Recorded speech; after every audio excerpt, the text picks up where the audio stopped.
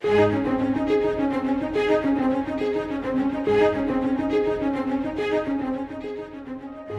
is no substitute for the preaching and teaching of God's Word. Each weekday on Enjoying the Journey, Scott Pauley leads us in a brief study of Scripture. Today, on the Weekend Pulpit, we are happy to share a full-length Bible message given through Scott's Pulpit ministry. These messages were recorded live in a local church or gospel event in recent days. It is our prayer that the message will be a help to you today.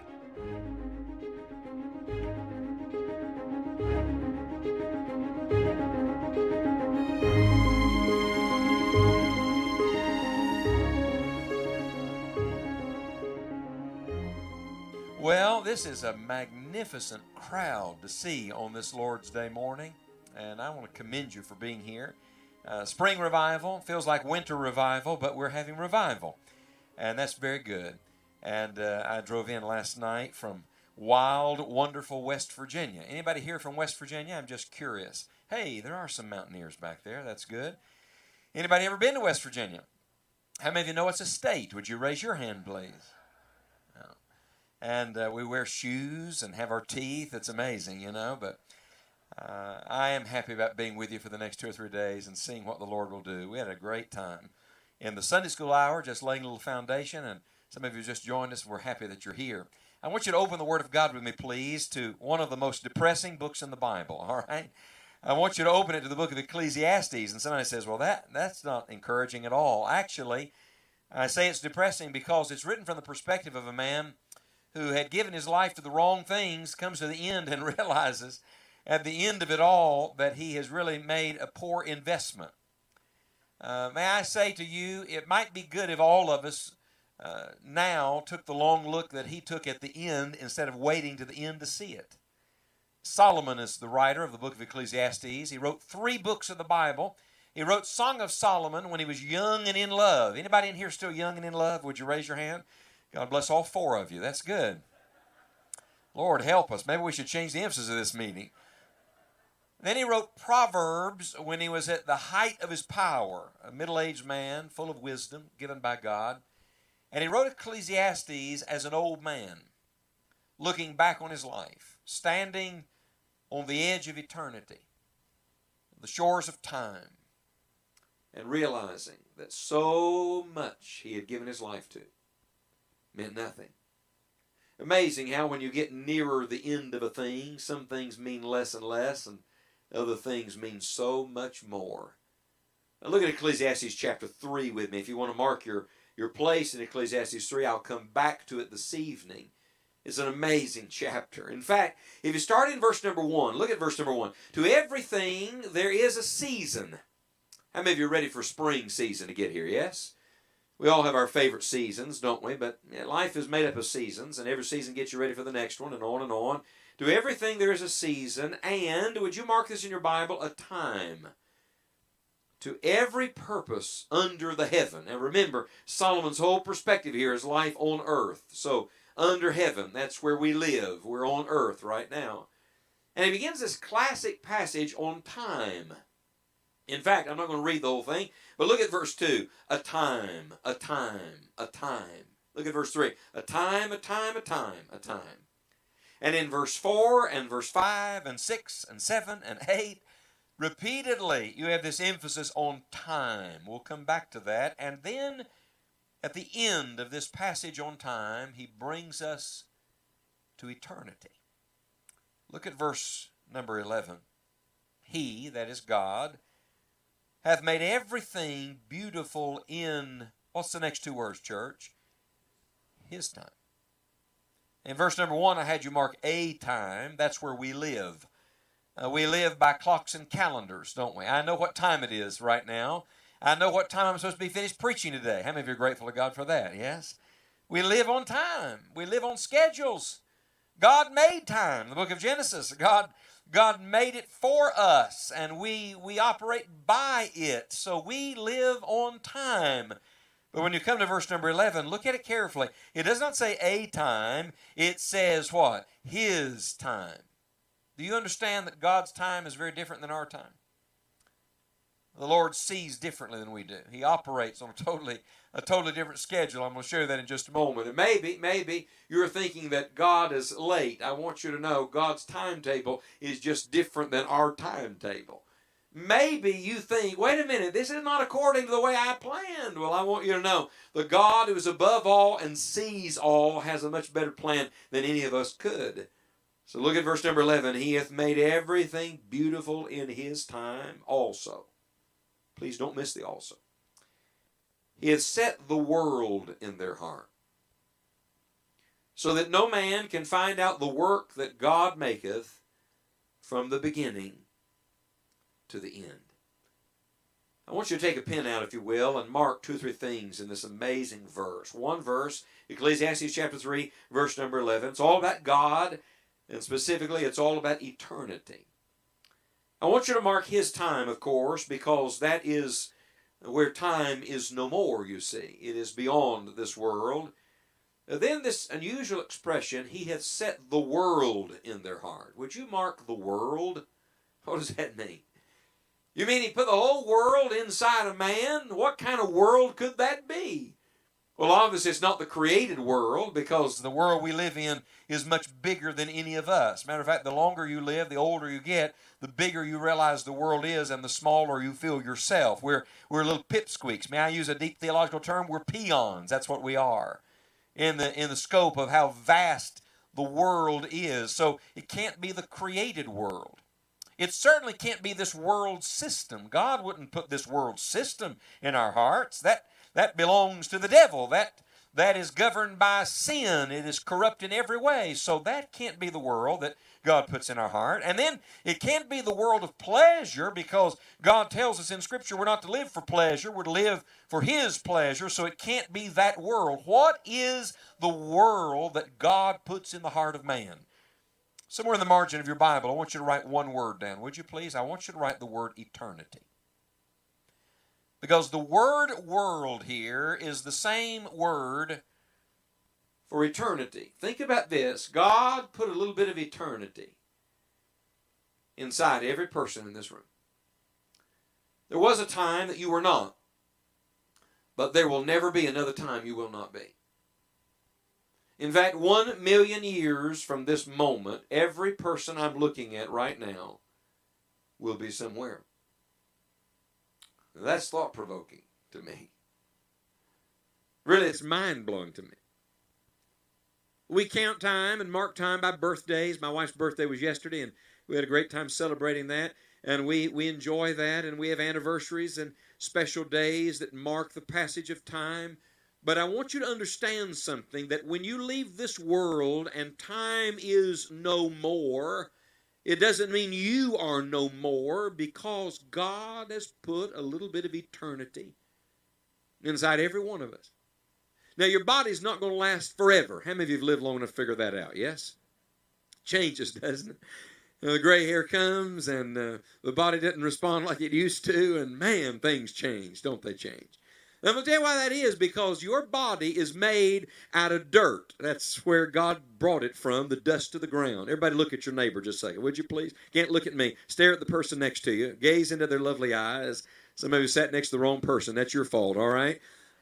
Look at them. You are looking at a certified ball of dirt right now. That's what you're looking at. Somebody said, that's really helps your self-esteem, preacher, but it may be a ball of dirt with beautiful hair. It may be a ball of dirt with makeup. It may be a ball of dirt with nice Sunday clothes. But God made man of the dust of the ground and breathed in his nostrils the breath of life, and man became a living soul. And someday, the Bible says that body is going back to the dust of the ground, and the spirit is returning to God who gave it. Please hear me with your heart. Your body is not eternal, but your spirit is, because God Almighty put a little bit of his eternity inside of every one of us. And if that were not enough, look at the end of verse number 11. He says, man can't even find out the work God is making. Look at this. From the beginning to the what? End. Let's take a little journey just for a second, all right? Just for fun. Go over a few pages to your right in your Bible to Isaiah chapter number 46. Let me show you something about God. See, I'm not talking to you about something this morning. I'm talking to you about someone. I'm talking to you about the everlasting God, the eternal God.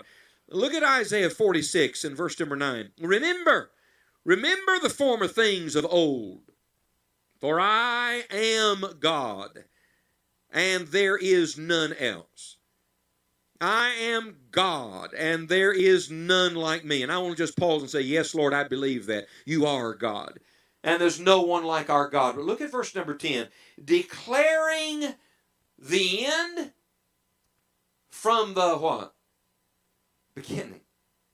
The things that are not yet done. From ancient times, the things that are not yet done, saying, my counsel shall stand, and I will do all my pleasure. Hold up. How can God know all the ancient things that man has forgotten, and at the same time know all the things that are not yet done? I'd like to tell you how that's possible. Because God knows the end from the beginning. In fact, in Revelation chapter 1 and verse number 18, remember the Lord Jesus showed up and John got a glimpse of him. And what did Jesus say? I am Alpha and Omega. Please don't miss this. The beginning and the end. In fact, there's a little secret. You still got your Bible up? Look at Isaiah 46, verse number 9. Would you mark I am? Remember that ancient name for God?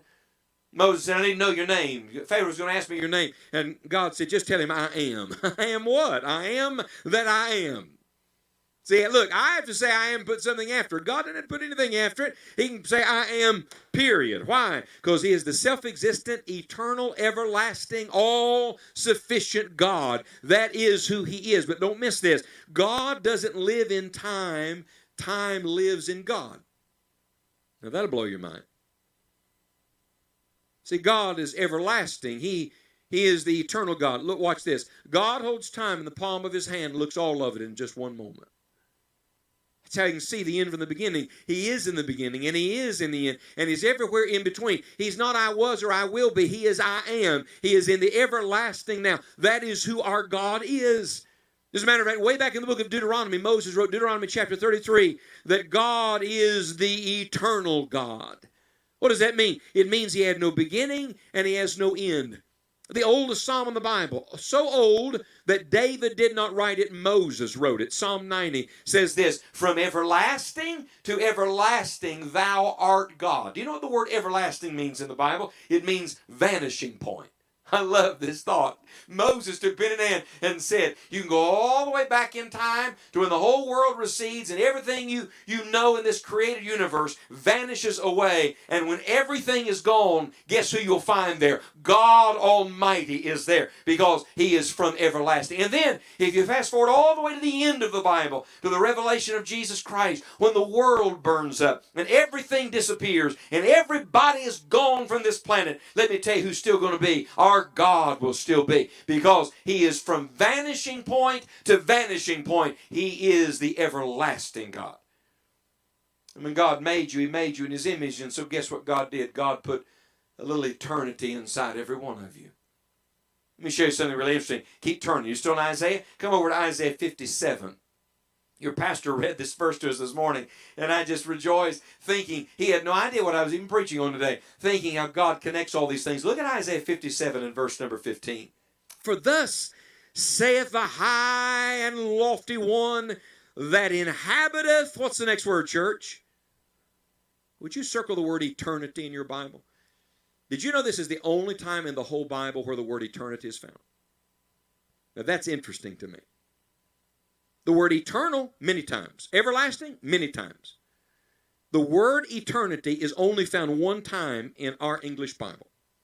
And it's right here in Isaiah 57 and verse number 15. And wouldn't it be just like God to use a word so rarely, so sparingly, in such a place where it connects God to men and men to God? Because that's what this verse does. Look at it. Thus saith the high and lofty one that inhabiteth eternity, whose name is holy. I dwell in the high and holy place with him also that is of a contrite and humble spirit, to revive the spirit of the humble and revive the heart of the contrite ones. You say you want revival. We say this is a revival meeting. Well, I submit to you today, there is no reviving apart from a glimpse of eternity. There is no revival. excuse me, but we walk on and we stumble on like drunk men in a stupor, living our lives, biding time, marking days off of a calendar until something stamps eternity on our soul, and suddenly we get a glimpse of who God is. And in the light of who God is, we begin to see who we are. And in the light of who God is and who we are, we begin to understand what really matters. Some things just don't matter. And Solomon says, wait a minute, I gave my whole life to things I thought would matter. And now I stand at the end of it all, and I'm here to testify. They were all vanity, and they were all vexation of spirit. There's only one thing that matters, and that is everything that is connected to eternity. It's an amazing verse. You see God's highness in this verse. He's the high, lofty one. You see God's holiness in this verse. His name is holy, but look at his habitation. Look where God lives. If I ask you this morning, stand and tell me, somebody stand and tell me, where does God live? Somebody say, he lives in heaven. And then somebody else would say, he lives in my heart. Both would be correct answers, but neither would be all sufficient. Our God is so great, he lives in heaven. Our God is so merciful, he lives in our hearts. But please don't miss this. Our God is so eternal, he cannot be bound by time or by space. There is no limit to who God is. Would you like to know where God lives? I'm going to tell you where he lives. Based on this verse, God lives in eternity. That's where he has to live because it's the only house big enough to hold him. You ever been to the Biltmore estate? How many of you know what I'm talking about? Largest private residence in North America, just outside of Asheville, North Carolina. It is an amazing, amazing place. And the Biltmore mansion just goes on and on and on. I remember the first time my wife and I ever meandered through those halls and through those rooms looking around, and I was just in awe of it all. And my wife said to me, I'm glad I don't have to clean this house. And I said, yeah, I'm sure that's right. But I want you to know, the biggest house you ever imagine is not as big as the house my God lives in, because the God of the Bible is the God of eternity, and that God put a little bit of eternity inside of every one of us.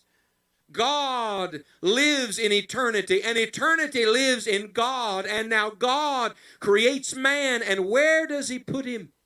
Well, he puts him in time, but he puts inside of him something that is eternal. When I finish preaching in just a few moments, I'm going to ask every person in this room to respond. Everybody. And if you say, well, I'm not responding, then you've already made your decision. But I'm going to ask every man, every woman, and every young person in this room to join me in one of two prayers, and you'll know which one is the right one for you. But I'm doing it on purpose today because I understand something, that until we get a glimpse of eternity, nothing changes in time. How many of you remember Y2K? Some of you say, what's he talking about? You're young, all right? The year 2000, the whole world was going to end. Everybody remember that? Stockpile your food and get your water, and all the computers are going to shut down. The whole world's going to come to a screeching halt, and, it's Armageddon. And then it passed without so much as a glitch, and we moved right on. Australia got the new millennium before we did. And on the Sydney Harbour Bridge, January the 1st, 2000, middle of the night, midnight, they flashed a word on the bridge. Big laser lights. It was the word eternity.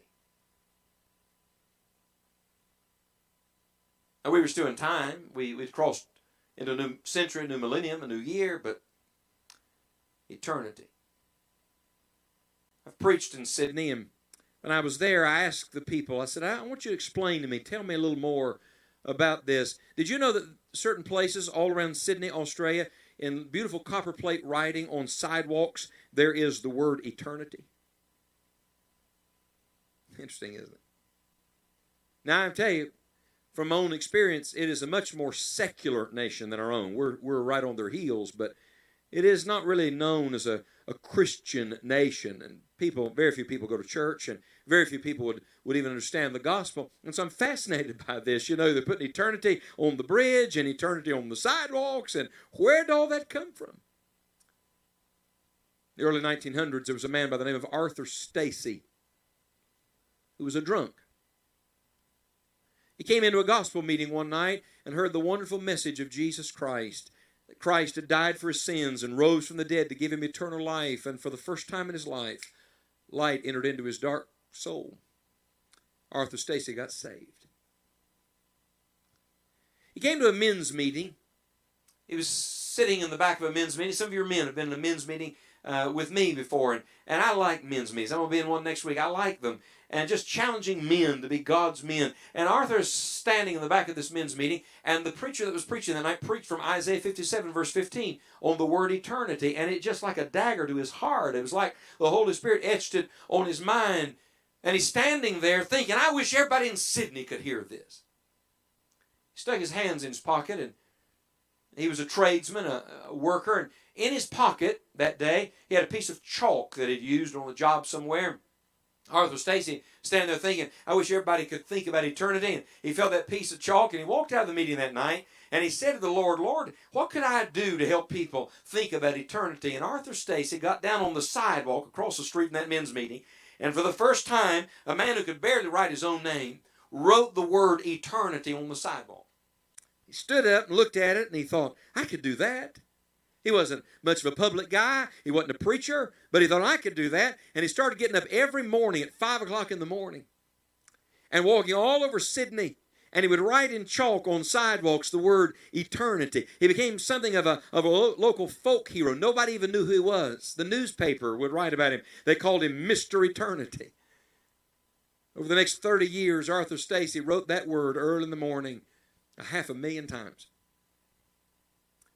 And he did it for one reason, to try to make people in his city realize that there was more to life than this life, that there was more to the world than this world. There was an eternity to come. Early one Sunday, or one weekday morning, his pastor was making an early hospital call and came around the corner and saw Arthur down on his knees with a piece of chalk, and he didn't know. And he said, Arthur, are you Mr. Eternity? And for the first time, it was revealed who the man was. Arthur Stacy's name is lost to history now. The tradition lives on in that part of the world. But I want you to understand that it was when this great truth of the eternal God and the eternal soul gripped this man that his life was changed forever. Robert Murray McShane said to preachers, when you preach for eternity. That's what I'm trying to do this morning. I have no idea when my last message will be. This could be it. I have no idea when this world will come to an end. This could be the day. I have no idea when Christ is coming back. This could be the hour. But this one thing I know, every one of us must get ready to meet the eternal God. Go back with me to Ecclesiastes, and let me just show you a handful of truths right here in this verse. Look at Ecclesiastes 3 and verse number 11. First of all, he takes us back, because he begins this way. He hath made everything beautiful. When did that happen? Well, that happened at creation. When did God make everything beautiful? Now, God continues to make things beautiful in His time. We understand the application of that in our lives. God is at work in every one of our hearts and every one of our homes, and God's not finished with us. Anybody glad God's not given up on you yet? Yes? I'm still an ongoing construction project. The day I got saved, Jesus moved in, started the largest remodeling project in the history of the world. He's still working on me, and I'm grateful to God for that. But I want you to know, He's really taking us all the way back to the beginning of time here. When did God make everything beautiful? Read Genesis again, because once He finished making everything, the Bible says, He looked on all that He had made, and He said, it is very good. I want you to know only God can say that. Sin brings so much brokenness and darkness and hurt. But when God, the Creator God, moves and works, what does He give? He brings beauty. He makes everything very good. So He takes us, first of all the way back. And there's another dimension. Look at the verse again. He takes us up, because He lifts our thoughts to God. Look what the Bible says, the end of the verse. No man can find out the work that God maketh. So above time, above what we can see, above what we can understand, above the circumstances we're stuck in. See, I'm stuck in time. I'm stuck where I live. I can only see where I am. I can only know where I've been. I have no idea where I'm going. I can only see the scheme around me at this particular time. And let's just get real for a minute. All of us get a little annoyed at what's going on in our world, don't we? You watch the news and get pretty aggravated. I just want to remind you of something. God is where God has always been. He is seated on the throne of eternity. He has time in the palm of His hand. Our God still has everything under control. And every now and then it might be good for us to get our heads up and remember that God is above all and God is still at work in the midst of it all. And so God takes us back to creation, takes us up to heaven, then He takes us forward to the end. Look what the Bible says. The Bible says He hath made everything beautiful in His time. Also He has set the world in their hearts so that no man can find out the work that God maketh from the beginning to the end. I'd like you to use a little sanctified imagination for just a moment, would you please? I'd like you to imagine that at noon you're going to meet God today. At noon. Now by noon I'll wrap it up and we'll be done and we'll be on our way here shortly, but I want you to imagine at noon, it won't be my final amen. At noon you will see Jesus face to face. You say, oh preacher, that's not going to happen. No, you're right. It could be sooner than that. But I'd like you just to imagine for a moment, you got 10 minutes. That's what you got right now to get ready for eternity. Anything you'd want to take care of? Anything you wouldn't want to meet God with at the judgment seat 10 minutes from now? Anything you'd want to make right? Anything you'd want to settle in your heart? Spurgeon said that the way to make the most of your life is meditate on your death. He meant by that, if you fast forward to the end, find out what really matters there, and then work back from there, it puts everything else in its proper perspective. Because, listen to me please, there is an end coming. And I'm not trying to be morbid, I'm just telling you the truth. The reality is, not a single one of us knows when or where that day is going to be or how it's going to happen. But I'm telling you one thing I know of every one of us are going to meet God. And when you come to the end, what will matter then? What will not matter? I'm thinking now about my life. I'm going to talk to you more about this evening, but you know, it's moving. It's funny how when you're young, you wish days away. Don't you do that? And you wish years away, and you want to get a little older, and you get your driver's license, and you get out of high school, and you want to get in college, you want to get married, you want to have kids, and then one day you wake up and you want to slow the thing down a little bit. And it doesn't work that way. In fact, like a runaway train, it picks up speed as it moves forward. Do you know what it's plunging towards? It's headed headlong into an encounter with God. So He takes us back to creation, up to heaven, forward to the judgment. And here's why He does it. He takes us then within. Isn't this fascinating? How something so big as eternity could become so personal and real to every one of us. Look back at verse number 11. What's He doing? He's bringing us back to where we live. Also, He has set the world in their hearts. He's saying, look, people, let this affect where you are now. In light of eternity, what needs to change? In light of eternity, what should you confess? In light of eternity, what do you believe? In light of eternity, what should you yield? In light of eternity, what should you do? In light of eternity, what should change? See, the God of the Bible is a God who is working for time and for eternity. Let me illustrate just a second. Do you see this little dot right here? Everybody look here just a moment. See this little dot right here? That's your birth. And this little line right here, that's your life. And this dot right here, that's your death. Let's review, class. All right, here's your birth. Here's your life. Here's your death. You say, well, that's not long enough, preacher. It's what the Bible says you get, handbreadth. So look, here is your birth. Here's your life. Here's your death. And here's eternity. How far would you like for me to go? Look, if I ran around your auditorium 100 times, it might be fun to watch, but it would still be an imperfect illustration. Do you know why that is? Because there is no end to eternity. Wait a minute. If that's true, could I ask you something? Why do we spend so much of our life and resources and energy and effort and worry on this and give so little thought to this? When I'm done preaching this morning, There's only one word I want you to remember. Would you like to guess what the word is? Eternity. And I'm praying somehow the Holy Spirit of God will etch it on your soul, and the Word of God will ring in your ears. Dear Lord, give us a fresh glimpse of eternity. I'll tell you when people get saved, when they get a glimpse of eternity. I'll tell you when prodigals come home and backslidden Christians get thoroughly right with God, when they get a glimpse of eternity. I'll tell you when people get awakened to win souls and reach their family and witness to their neighbors. I'll tell you when they get a glimpse of eternity, when they're reminded this world is not my home, I'm just passing through. This is not all there is, people. Matter of fact, the last verse of Ecclesiastes, we'll come to it later this week, brings us all the way to the judgment, to the day that God will judge everything we did or did not do in time. And I don't know about you, that is sobering to me. I have an eternal soul, made in the image of an eternal God. And the only thing that matters is eternity. There's probably somebody in this room today that's not sure they're saved. In a crowd this size.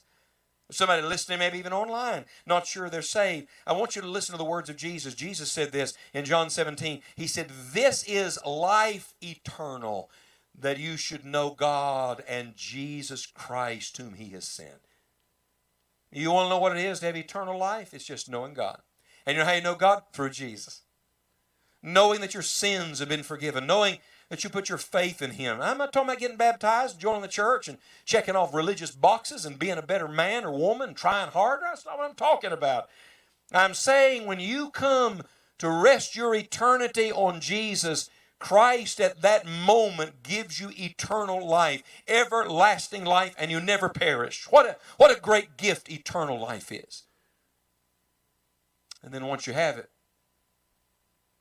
the only thing that matters is that you live for what matters for eternity. And I'm looking at a whole bunch of Christians today. There's no doubt in my mind. Probably a lot of faithful church members here every Sunday. And God bless you. I'm glad. But may I ask you something? In the last week, how much of your life actually connected to eternity? How much of your life this past week was invested in what will matter 1,000 years from today? Because we sure do live for a whole lot of junk that isn't going to last.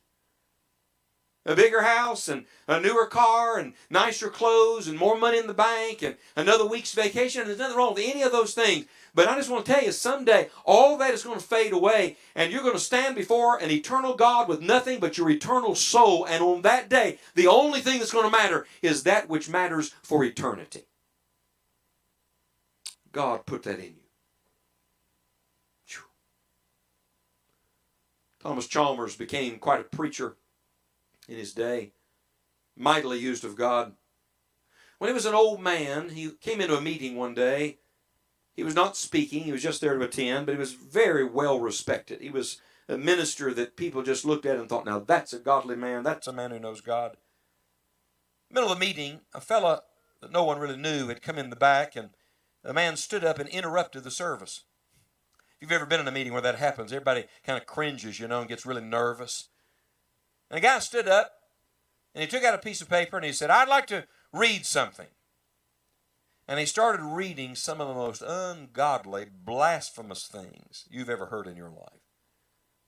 When he finished, and everybody was sitting there with their mouths hanging open, when he was finished, he pointed to Thomas Chalmers, and he said, "The words I've just read,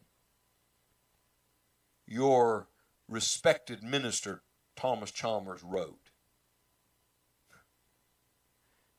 Now everybody's doubly dumbfounded. All eyes were on Dr. Chalmers, and he struggled to his feet, an old man, weeping, tears streaming down his face. And he said, "It's true. It's true." He said, "Everything that man read, I wrote every word." But he said, "It was many years ago when I wrote those words. And when I wrote those words, at that moment in my life, there were two things I had not considered. I had not considered the littleness of time, and I had not considered the greatness of eternity." You know what I think? I think most of us in this room, including the man speaking to you right now, might all just hit the pause button on life. Time out on time for a second. And consider the littleness of time and the greatness of eternity. Because in the end, it's the only thing that matters.